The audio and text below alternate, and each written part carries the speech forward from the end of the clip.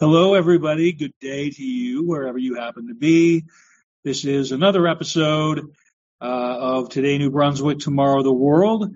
And I'm fully to blame that the previous episode has not yet been released in terms of production. But the thing that I'm trying to do here now is I'm trying to break a record of sorts because the other podcast has 2 episodes in the can Oh, that need to be produced. So now I'm going to have this is going to be the first time I've had 2 backlogged episodes of the 2 podcasts each. So that is a record, and I'm milking the fact that I'm moving across the country mm, uh, as far as an excuse.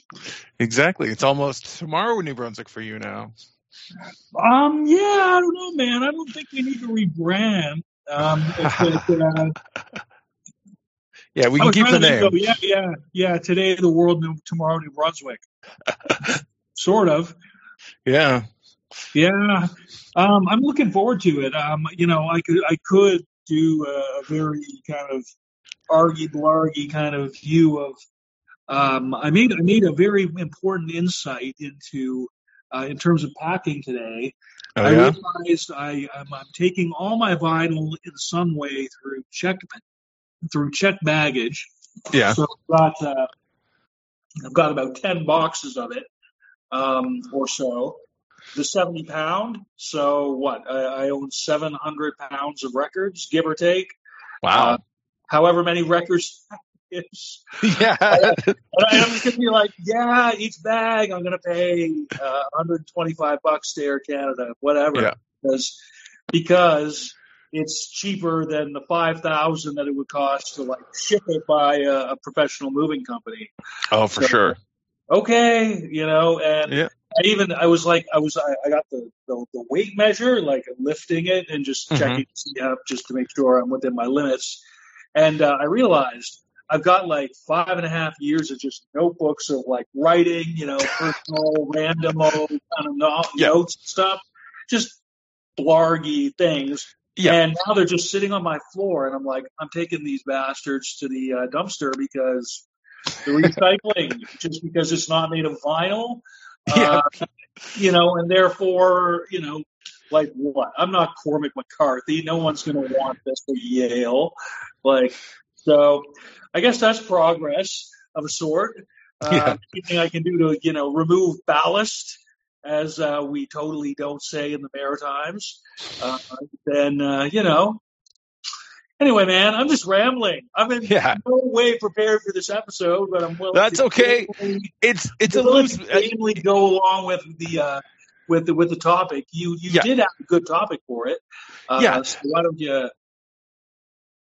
I'll explain what it is here. And I figured I thought the title would be extra credit or mixed media. There's just other media about music. And I realized mine are all ended up kind of being, a little similar, even though they're made, they may be made by folks, at different times, that sort of thing. But anyways, yeah. So like books, movies, I picked 2 movies, 2 books, and a podcast that all Man. kind of, tie into like music and bands, and sometimes like starting your first band and like. Dude, did you ever take like English lit at university or like media studies or anything like that? A little bit, a long time ago. I just feel like you would have enjoyed the crap out of it just based on how you kind of framed what we're speaking to.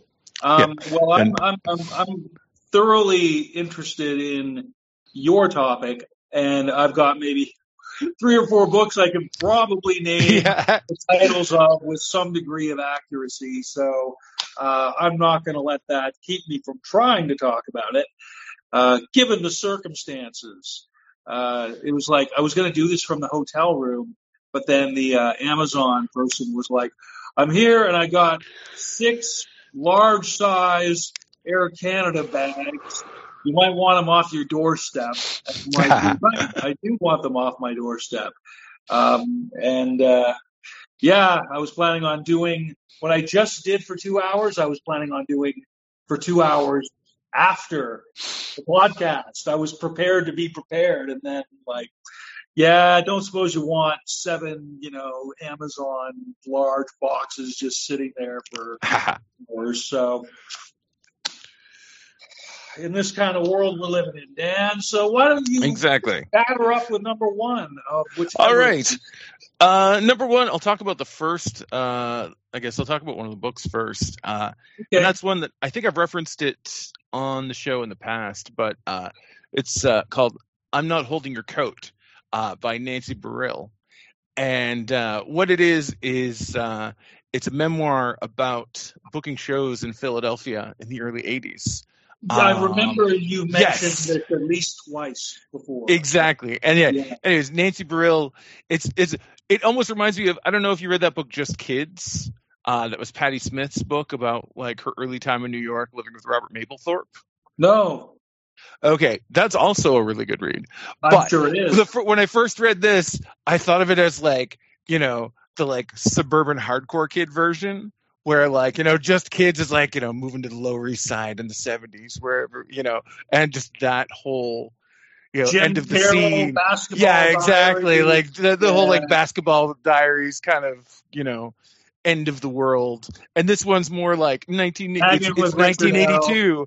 And Jello Biafra wrote me a letter saying that the dead Kennedys need to play. You need someone to rent a community hall for them to play in. So that's what me and my friends did. Like that kind of, like when that whole original sort of like clandestine touring network outside of like the bar scene that really sort of started to come together in like the early 80s. Like it's pretty much firsthand stories about like the Philadelphia stop on that particular network.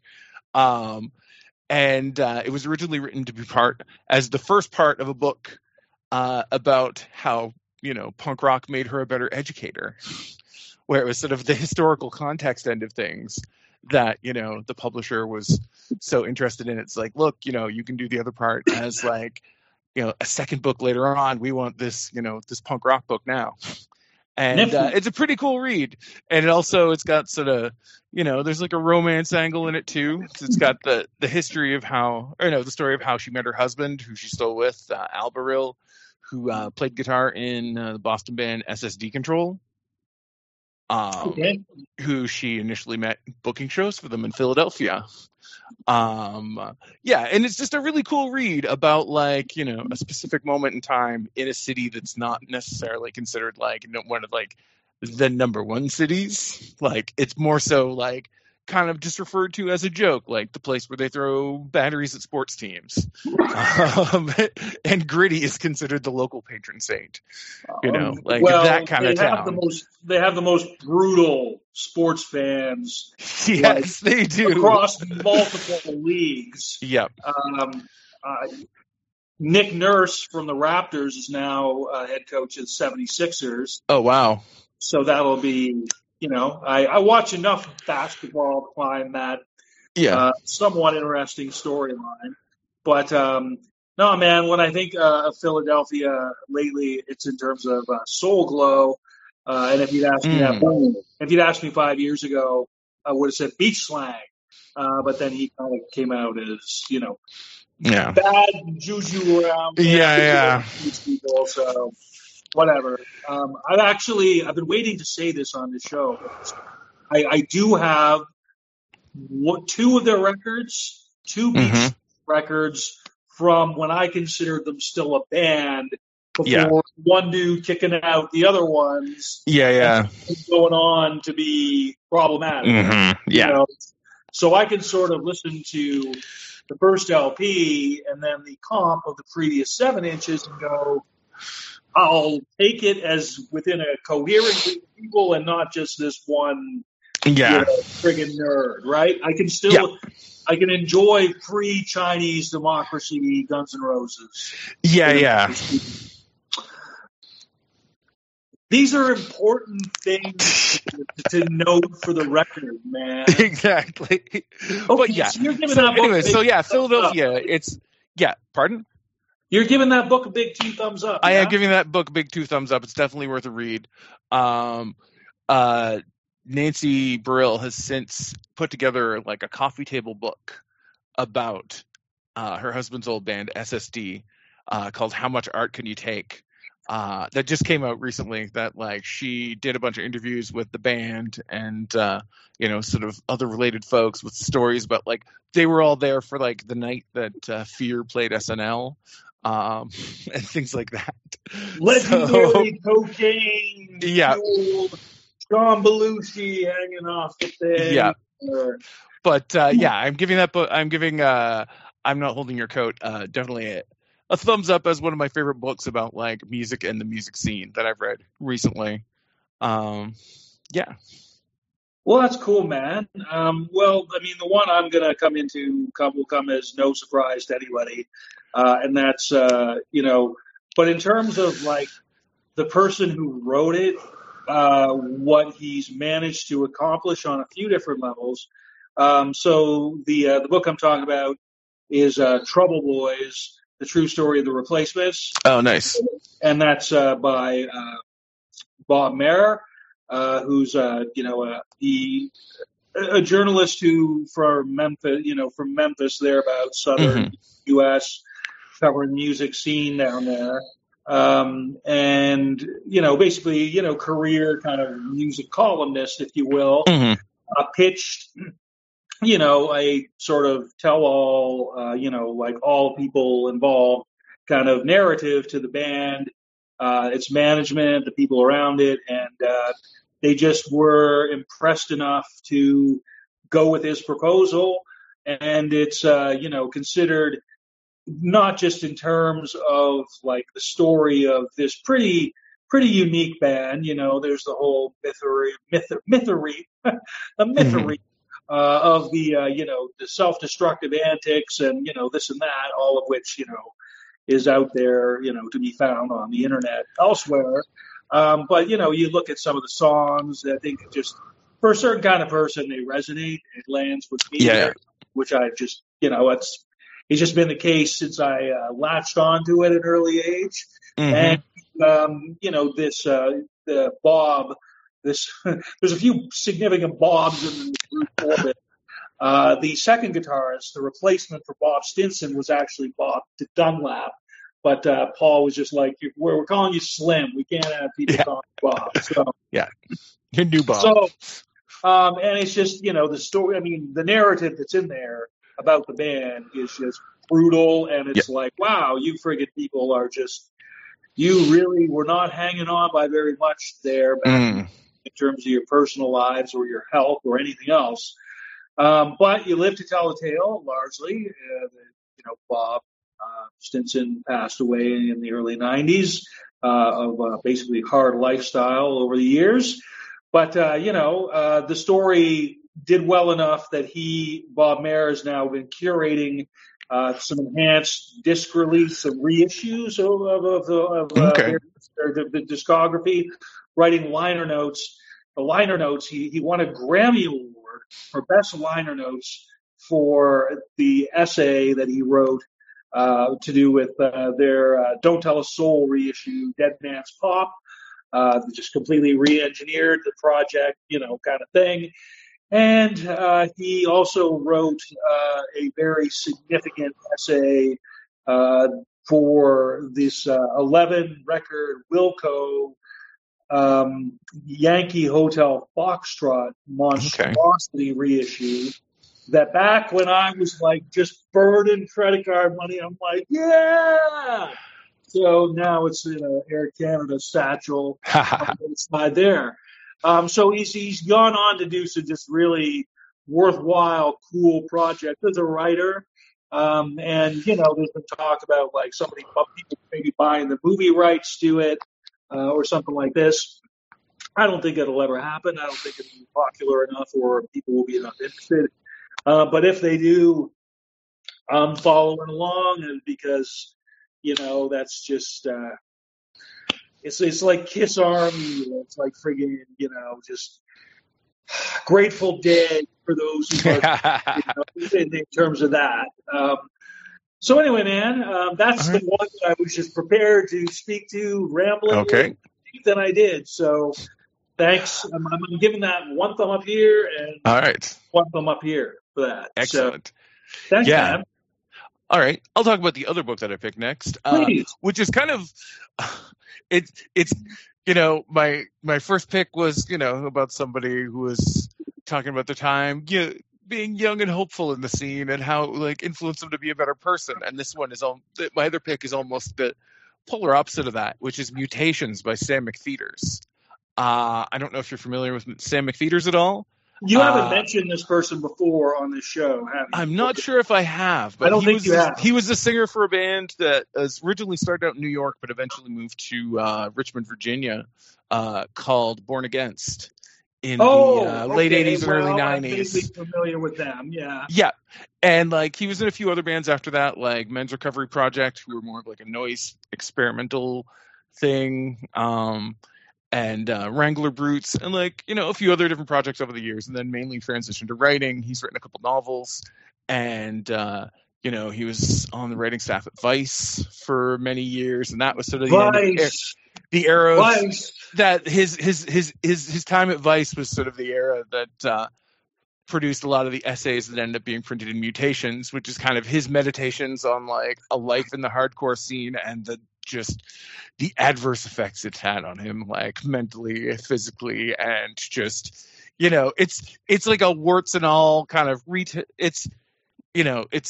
there's some reminiscence to it, as well as essays about a lot of bands that were influential to him over the years, and artists he's met sort of through time touring and that sort of thing. There's a really cool little profile on Doc Corbin Dart, the guy that sang for the Crucifix,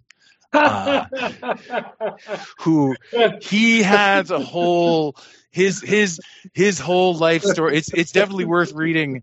Checking out the books worth checking out just for his his whole story arc alone. It's the guy had a very interesting life, and as well it's intermixed. Yeah, it's mixed in with stories about time, Sam McPheeters' time, mostly in Born Against, where they were pretty vocally outspoken, shit disturbing kind of band. And a lot of this book, the big chunks of this book are him kind of going over everything, the kind of things he said, and how some of it was maybe more the product of him acting out on unresolved mental health stuff, wanting to start fights rather than just say, really believing in the position he was, the positions he was standing behind at the time. And it's kind of, the last section of it is his big confession of how he basically financed the band with a trust fund that he never told anyone about while they were playing at these grimy squats in New York in 1988.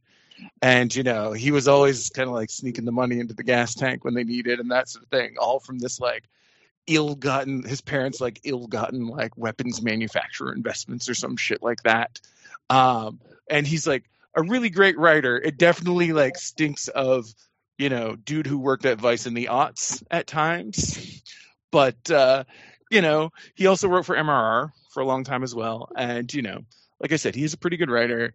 He has some good insights. It is very much just man, I was a dumbass when I was a kid, in so many words. But it's definitely worth a read. It's also got very extensive footnotes as well. And he goes, it's pretty cool. I picked it up on a whim, probably late last year, and it's definitely worth a read. Born Against were a band that I quite enjoyed, and I can, I still enjoy their music, even if it's just oh no, that dude just really wanted to make people mad at him, and things like that, But yeah, the book's called Mutations by Sam McPheeters, and yeah, it's worth checking out. 2 thumbs up. I don't know if you had that has anything to do with the Crucifix has piqued my interest, man. On general principle, good stuff. Okay. Yeah. Yeah. I don't know if you had anything else that you wanted to. Oh yeah, no, man. I got a few salted away. Okay, cool. So for my second, I might even be able to think third. God, I almost if I can't think of my third, my third is that I want to spend 5 minutes talking more about Vice and the Schadenfreude that I feel with Vice. Schadenfreude, whatever. Like, Yeah. I don't know, man. A lot of really good writing came out of that, and a lot of really just bad, shitty bro culture. Yeah. I'm just like, don't let the doors slam your ass on the way out, kind of a bit. But like a lot of creative people, they got good money from some of that stuff. So exactly, they're so even some of like I'll admit I watch a couple of the Vice TV things. man, they produce they're the ones that produce Dark Side of the Ring, which is a show made by partially one of the two people behind is from Halifax, actually. That's a pro wrestling true crime documentary show that they have. But I think some Vice, of their content is probably awesome. It is, if I wanted to go down a tunnel looking for the awesome stuff, I probably, dig very deeply for a while. So yeah, there's, but it definitely has its a lot of other things. I was, that Nazi. Yeah, I remember that. It's like that guy went from, and that guy, there was like definitely a period of time when that guy was like socially acceptable. Like in the aughts, there was like that certain edgelordy time where if you were just, it's like if you had good cocaine and some slurs, you could get by. And wasn't it like settings. American Apparel, like it was the American Apparel that was association with those people, that guy was awful too. Just douchery. It's just douchery is what I. Yeah, it's just. That's what I think of. Like Little Rebel, magazine from Montreal. Yeah, and then just all so horrible. And now on Instagram, I see Vice Golf, and I'm like, is that like what ended up trickling out of the is still the remainder of branded property? Yeah. Oh, I'm sure they're still doing cocaine while they're golfing, to keep it Vice. But, Well, okay, so there. Allegedly, that was my number two, anyway. My real number two is Corporate Rock Sucks, The Rise and Fall of SST Records. Oh, nice. By Jim Ruland. LA writer. He actually, had a career, interesting things. He was like in the Marines for a while. Was in like sales and marketing or something afterwards for a while. But he was like, I think he's from, the South, the LA area. I don't even know where particularly, but he did scenes. He was like, somebody who wrote, on the early, LA, zine. Like what, Flipside, I want to say? Yeah, okay, yeah. So I think that's what it is from LA, from that era, early 80s. Yeah, that was one of those like long-standing ones too. Yeah, it was, with kind of higher production values and like people actually paying money to advertise in it, that kind of deal a bit. So higher end fanzine, and I think he was in on it from pretty much the beginning. And I think it probably folded not that long ago. I don't know that it's still going, but all of that to say, he wrote a book about the history of Greg Ginn's SST Records. And, he talks about Greg Ginn as an artist, as a, somebody who was just really vigilant and malicious about his business practices, as well as being like this really, incredibly talented guitar player and one of the most explosive bands of the era in any genre of guitar music, in my opinion. I mean, like that whole, like, they got a lot of stuff that's kind of filler, I'll admit, but, even outside just like the standing over the black flag, inner stuff, circle kind of stuff, just seeing, all the friggin' range and scope of artists who, went through there. And some of it's just so bizarre in terms of how, like what it sounds like it consisted of, like this weird lawsuit against U2, like FST was like, yeah, like just all this really crazy, weird stuff. But Rulin, he writes about it really just interestingly as any, any piece of journalism about the era, And I'll just say, apart from that book, he also co-authored Bad Religion's recent biography. Oh yeah.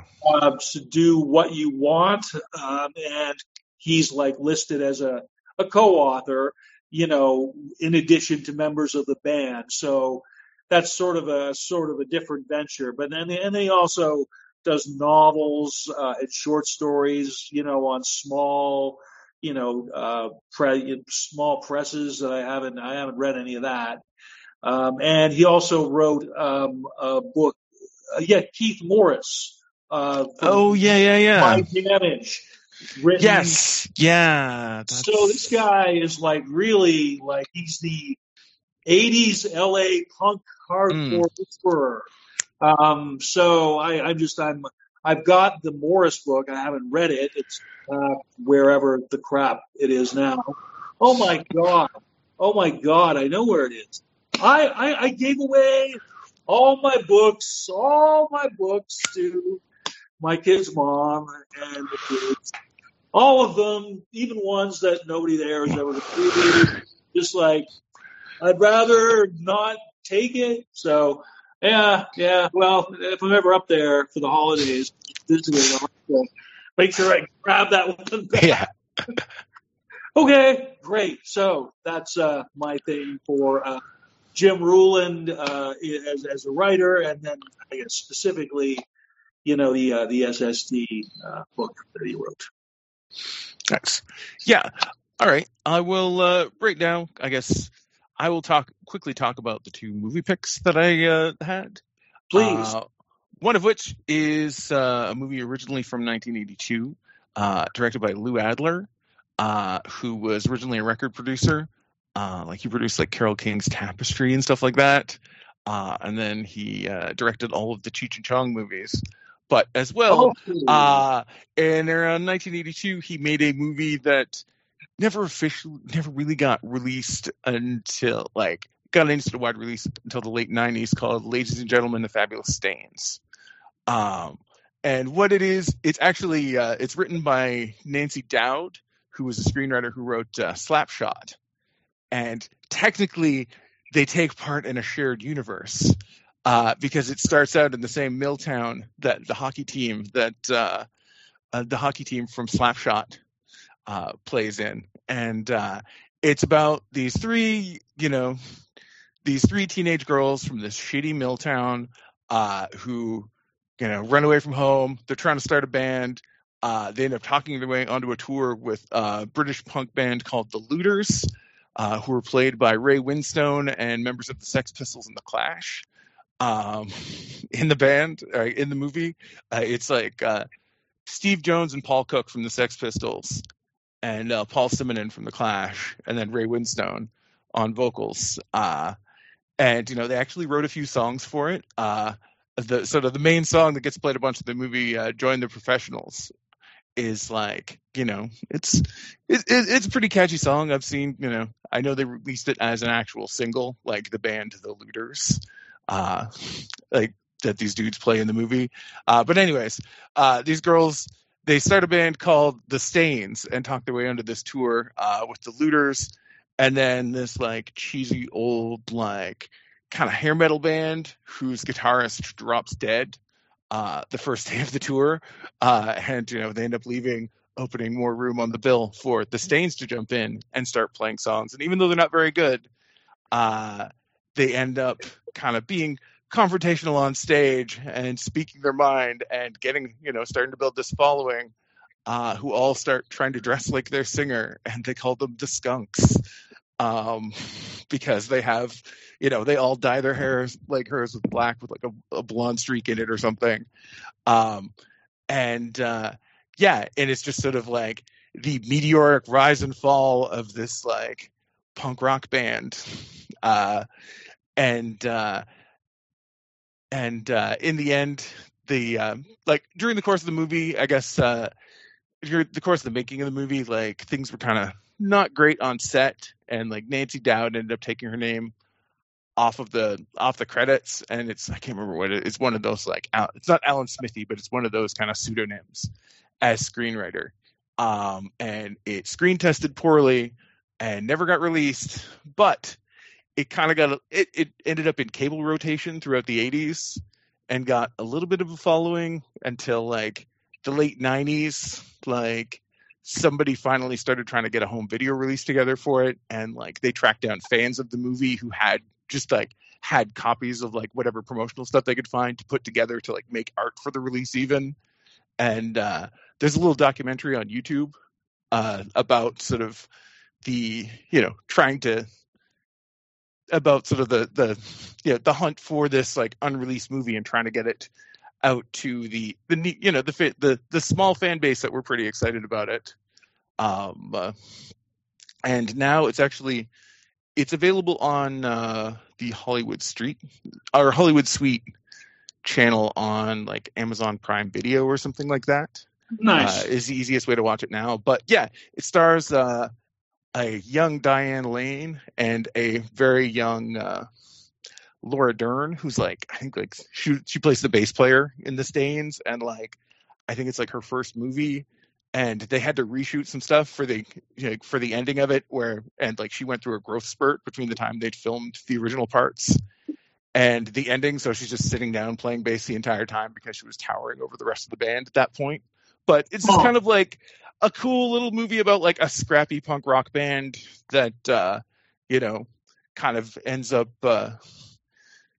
having a meteoric rise and fall that was kind of an obscure thing that wasn't really easily available until fans kind of like tracked it down and managed to get it out there. And yeah, like I said, it's available on streaming. It's pretty cool. It's worth checking out. 2 thumbs up. The other movie that I picked is from 2013.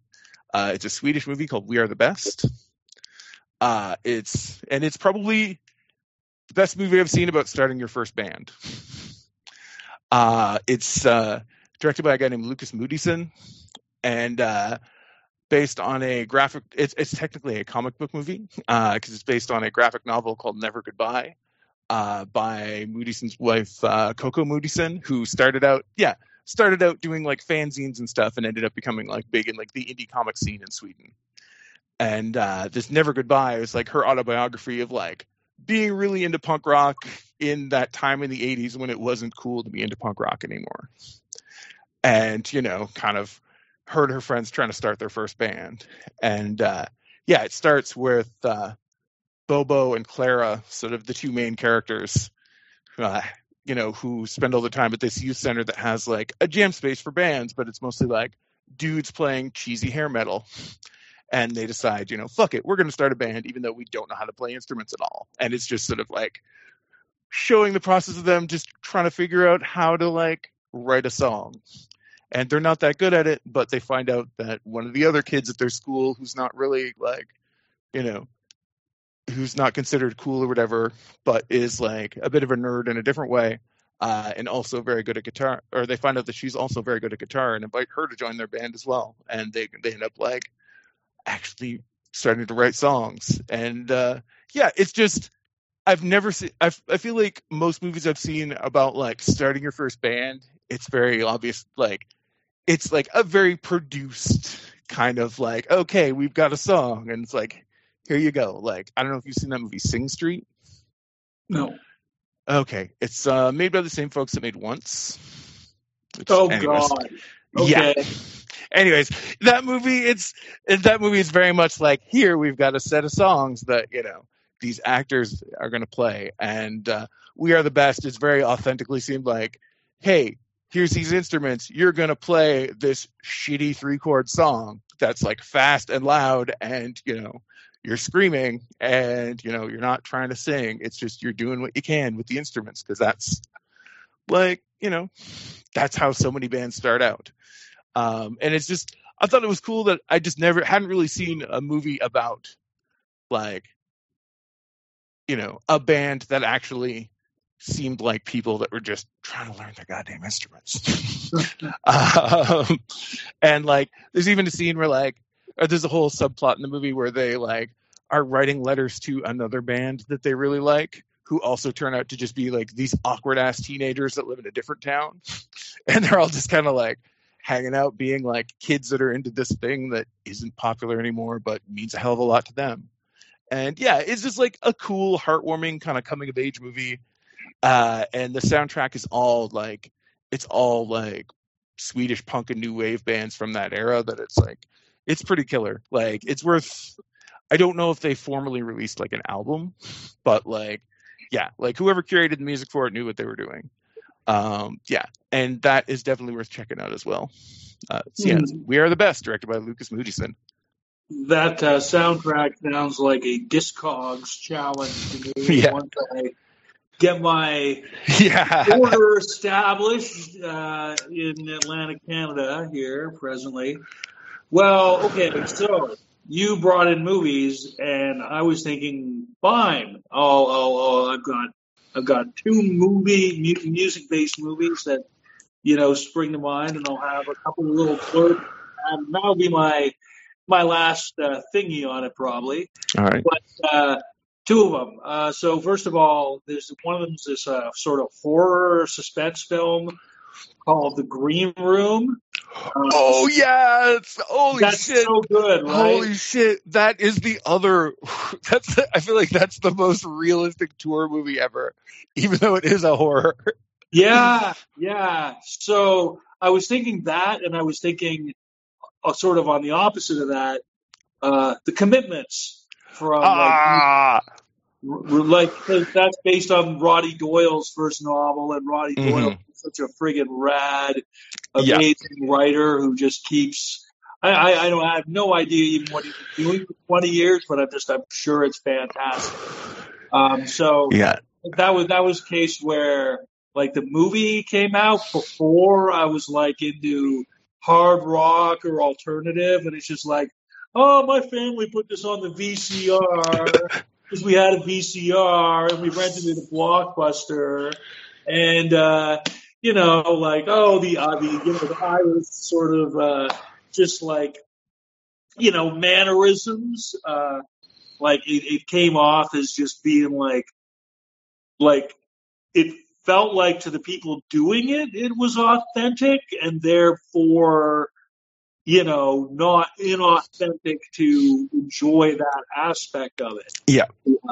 You know, so I just, you know, and I got, they had a couple of samples, you know, the band, like the musicians actually doing some perfectly competent, friggin', you know, rhythm and blues standards, like with energy, with heart, you know. I don't know that any of them, you know, ever sort of went on to have any great solo success, but they got 2 volumes out of that soundtrack at least, and I enjoyed throwing it on the compact disc player.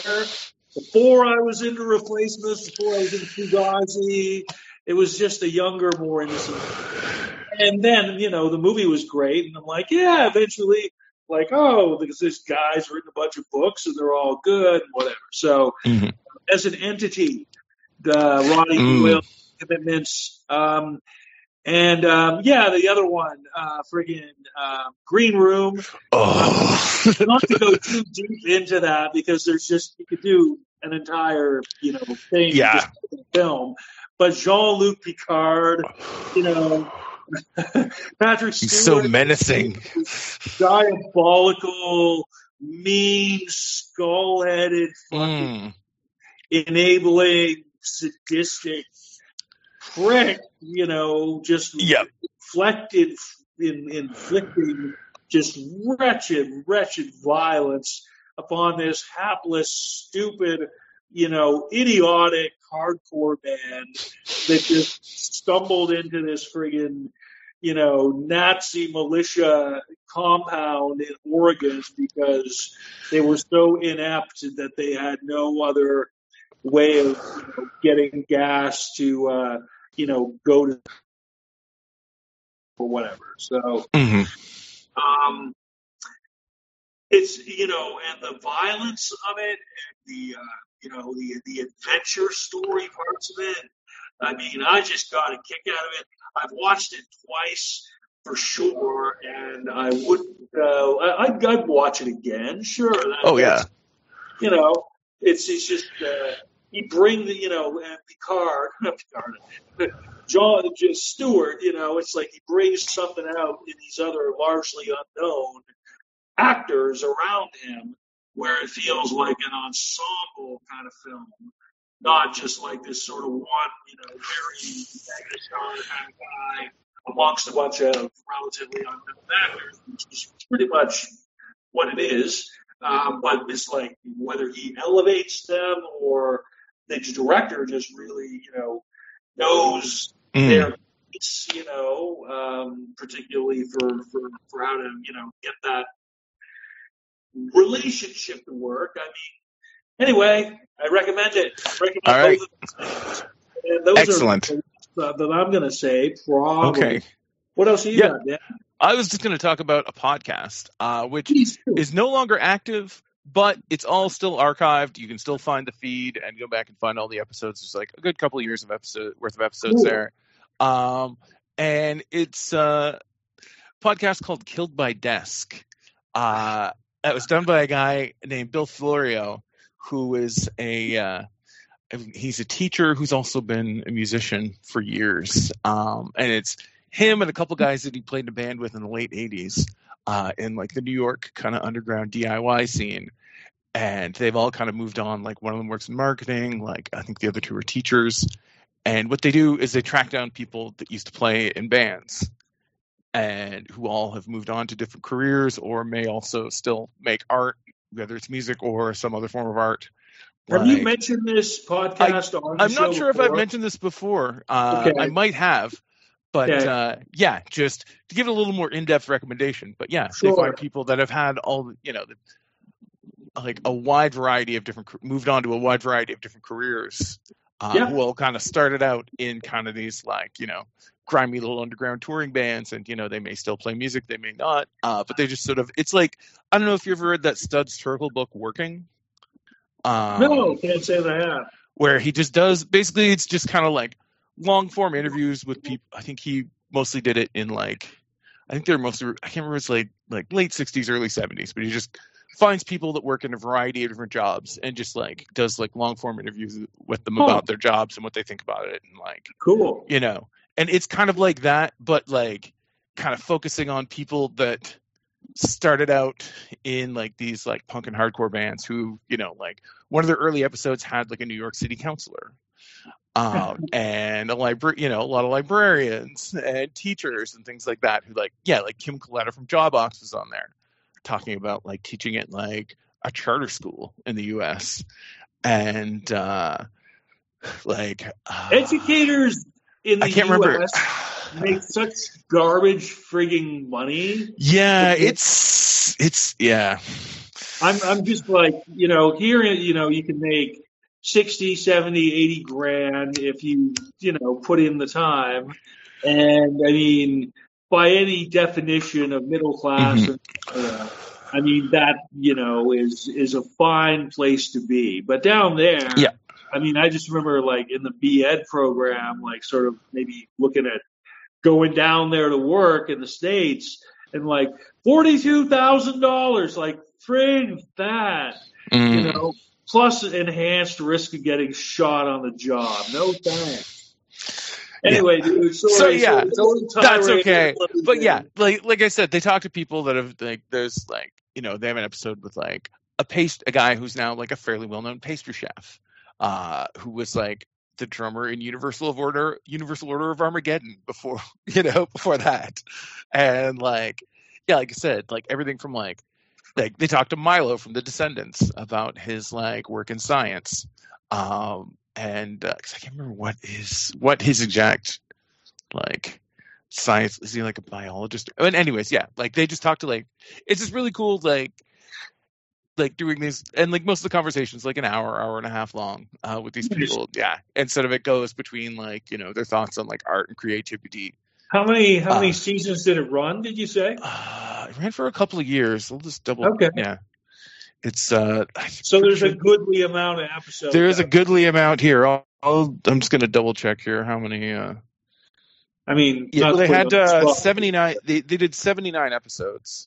Damn. In total. So yeah, like there's a good run. Like it ran over the course of like from it ran from like 2020 to 2022. And in that time, yeah, like I said, they did almost 80 episodes. And like I said, talking to everything from like teachers to graphic artists to like they have an episode with like this guy that used to sing in an oi band who's now a boxing statistician and like punch counter. Like that, like he does, he's the guy that has to keep track of like how many of what kind of hits for scoring purposes would happen like during a particular boxing match. And just like it's cool because it's like a mix of talking about like music and like old tour stories and stuff like that mixed with in-depth talk about like what these folks are doing now with their lives and sort of like how they've gotten there, which I don't know, I find that kind of stuff really interesting. So like I said, there's a good couple years worth of content there to go back through, even if they're not making new episodes right now. And yeah, definitely check it out. And you're gonna have and you're gonna have links to that. Because I'll definitely have links to that. Yeah, it's Bug Out Society is the name of the band that all the guys that worked on the podcast together used to play in the 80s. Who are one of those just kind of like New York like street punk bands or something. And now they've had these diverse professional lives. And yeah, I thought it was pretty cool. I'm telling you, man, I end up buying records based off of this conversation. So once I have the proper address again to send it to you. So cool, man. Is there any music out right now that you're just interested in digging? Or Military Gun just put out an album that's pretty cool. I think I've like mentioned them offhand a couple of times. They're one of the bands I'm going to go to see in Montreal in the fall. Right, you did mention that, yeah. Yeah, and they're pretty cool. Their singer used to be in a band called Regional Justice Center that were a little more kind of the loud and heavy and fast end of things. And like Military Gun are a little more on like they apparently they recorded at Dave Grohl's studio. And they recorded a lot of the stuff for this album at Dave Grohl's studio, and kind of pretty excited about that. 606 or whatever. Yeah. And they were all apparently dorking out about that. So it's kind of like folks coming from the hardcore into things that can also appreciate a good melody. And yeah, it's definitely worth checking out. Other than that, I mean, I'm still listening to MS Paint a lot. My girlfriend's going to see Beyonce in a couple of weeks, so that her latest album, Renaissance, has just been playing in the house constantly, and it's been, it's been growing on me. There's a whole, it's a whole thing. If that's a part of your life, it's around. It's cool. It's actually, it's kind of interesting. It's like her tribute to like, kind of like queer dance music culture, specifically like Black queer dance music culture, and like members of her family that kind of brought that influence into her life, and like has a lot of artists from those scenes like collaborating with her and stuff. So it's kind of cool. It's kind of like, I don't know.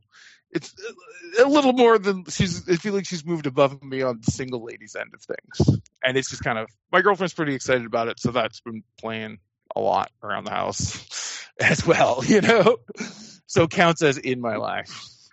Nifty. Well, I'll just say that I think what's probably going to be the last vinyl that I actually collect from this apartment is this band, oh yeah, I was checking out that shirt. Yeah, Electron. Yeah, Electron. I was like, Electron. So that's Matt Skiba from Alkaline Trio, Atom Willard, who's actually the new drummer for Alkaline Trio, because Derek Grant has just announced his departure from that band. And then 2 other contemporary, a hot guitarist in some bands that I've never heard of, and a hot bass player from some bands that I've never heard of, which all have very, very nice reputation. And so Asian Man Records did up just 1,000 copies of their first 12-inch single. So just 2 songs, 2 sides, 12-inch friggin' single, on Pink and on Baby Blue. And today I got here today to find both the T-shirt and I got both colors of it. So out of the 1,000, there's 998 that belong to other people. Nice. So that's and that single ended up doing its final set of recording in Studio 606. Nice. Recording. So cool. I remembered one other thing actually that I've been enjoying a lot lately, which is it's the debut single from a new band from St. John's, Newfoundland called So Violento. I heard about them because they played the I know folks that had gone up to play the Lanya Vanya festival, which is like their big summer indie rock festival that they have every year.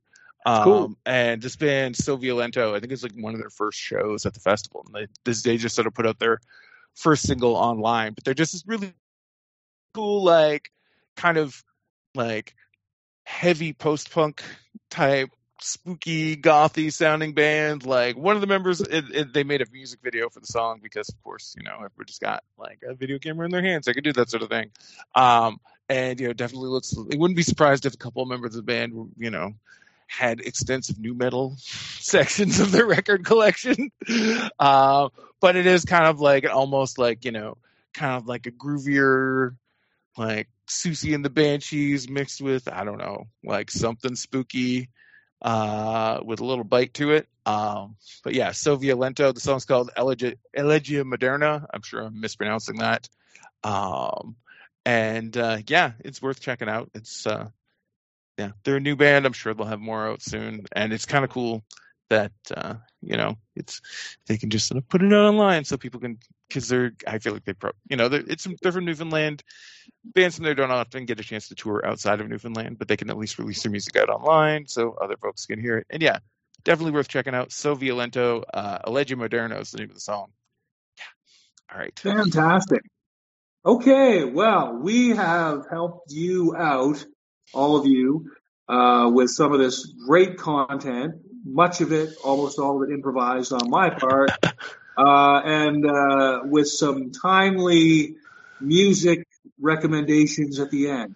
Now, I'm going to make every effort in the next few days to get these recordings out the door. It's going to happen. It's like they have to come out. I'm not a bad person. It's just they're going to come out. And it's going to be, it's just like I've got 11 cases of records. I've got a hotel room. I just got rid of my, didn't just get rid of the dog. The dog's living with the kid's mom 100% of the time instead of 50% of the time. So, anyway, that's all I got, Dan. Yeah. All right. Great. Take care, everybody. Safe travels. All right. Yeah. Thanks. Bye-bye. All right. Bye.